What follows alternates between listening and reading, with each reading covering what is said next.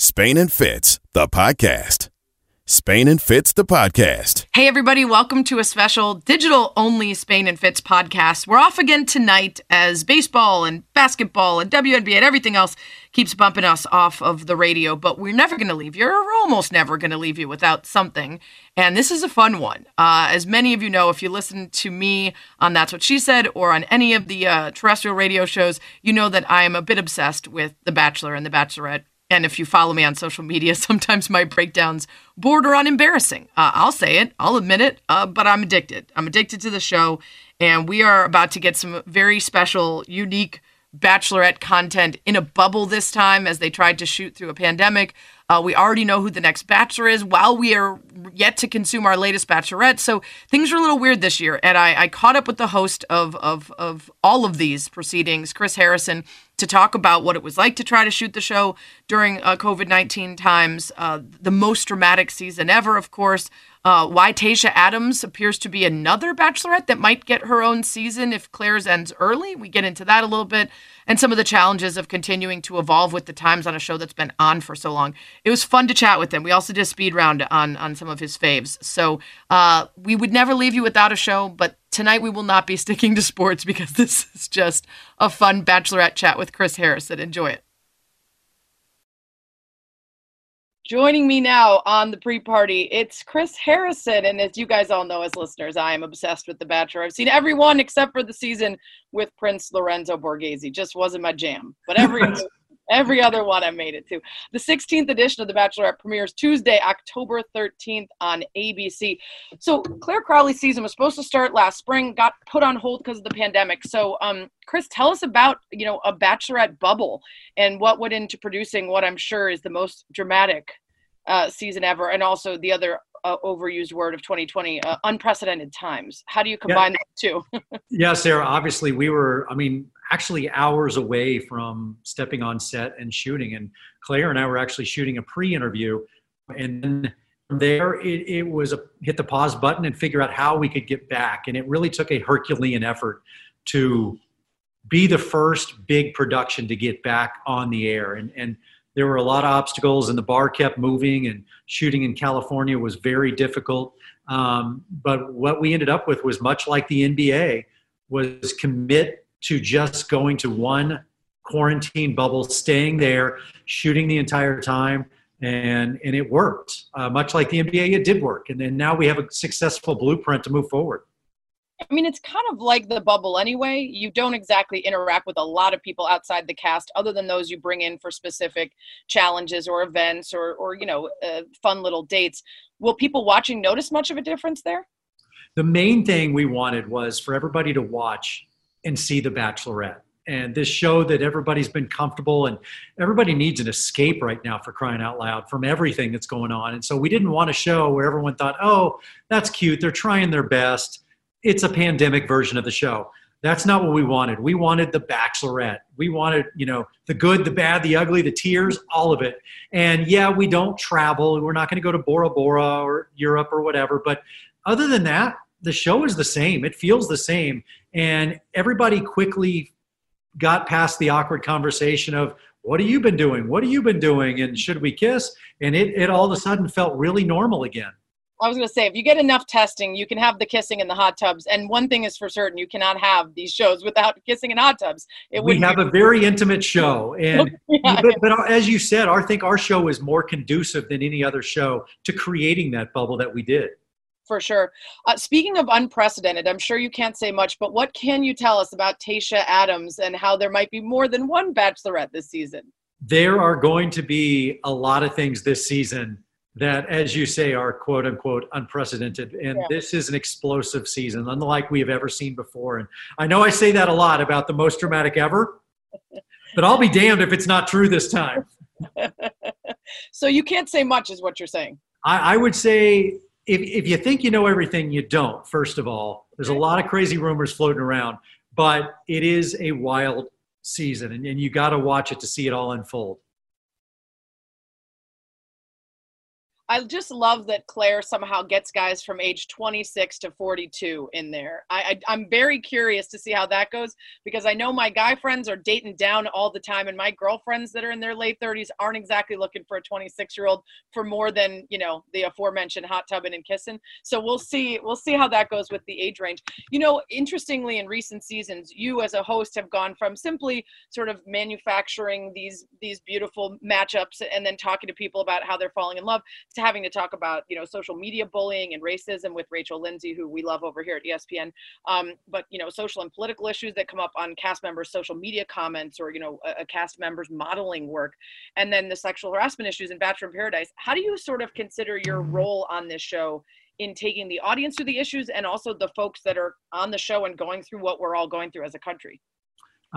Great question, really, because it's a delicate act, and it's a delicate tightrope act of walking that fine line of also, as a host, not becoming the story, because the show's not about me, and it shouldn't be. If the show's ever about me, then we're not having a good season. But at the same time, as you said, there are issues and things that come up that create debate or drive debate or need to be talked about, especially in the times that we're living in right now.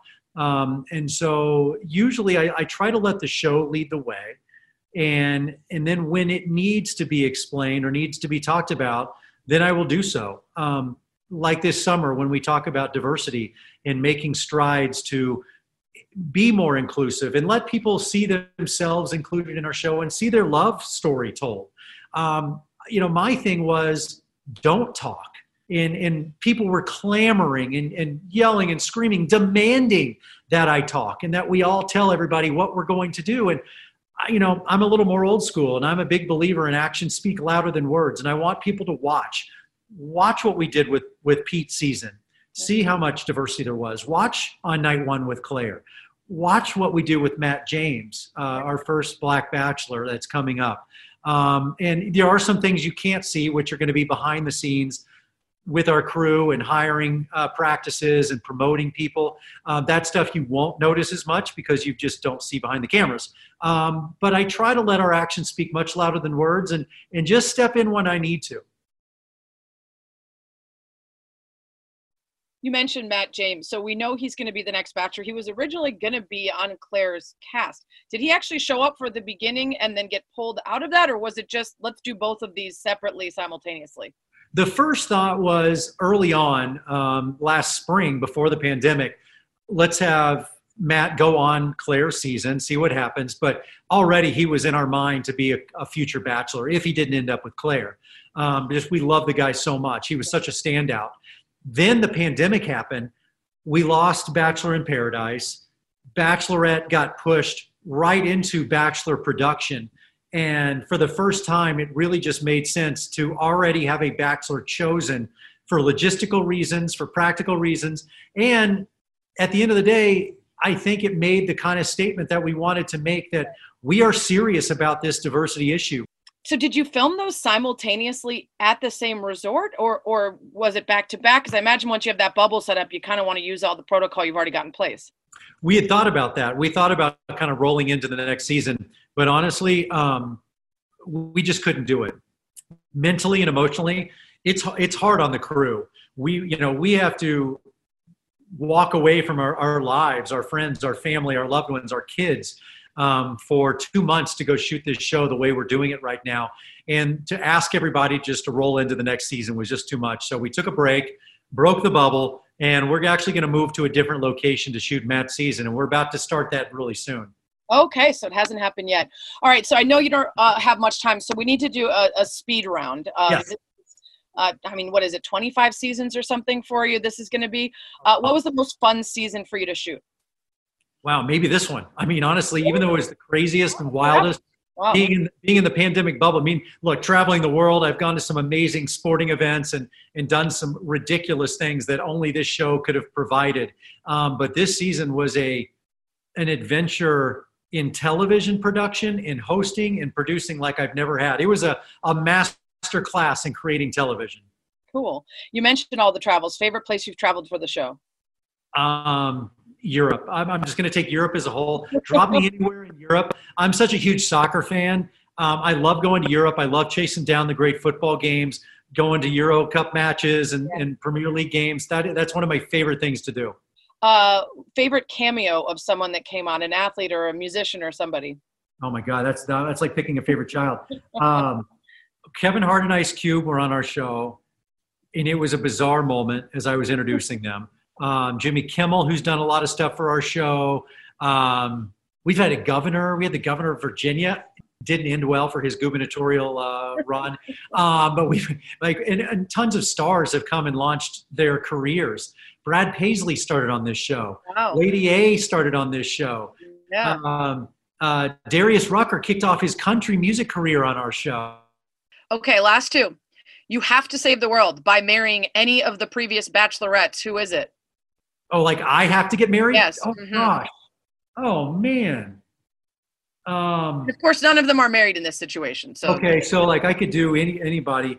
Wow. It would either be, some easy ones would be Trista, because I've known her so long and she's a dear friend. So I'll go with the godmother. I'll go with the original. All right. And then you have to save the world by marrying one of the bachelors. Who is it? Andrew Firestone. Really? Can I have two? Okay. I think I'll take Bob Guiney and Andrew Firestone. Just easy, good modern family. and with Andrew, we're gonna have good wine and good beer. There you go. Hey, nice to talk to you, Chris. Enjoy all the publicity. I hope your voice stays with you throughout. Thanks, Sarah. Good talking to you. Thanks for listening to the Spain and Fitz podcast. Don't forget, tomorrow night, Thursday night, 8 p.m. Eastern, the live virtual That's What She Said with Sarah Spain podcast. Julie Foudy, Tony Reale, Izzy Gutierrez, sponsored by Coors Light. Going to be super fun. And when you register, you can submit questions and dilemmas for me or any of my guests to fix. It'll be a ton of fun. Hope to see you there. It's live virtual. It's free. Register at bit.ly/TWSS1020.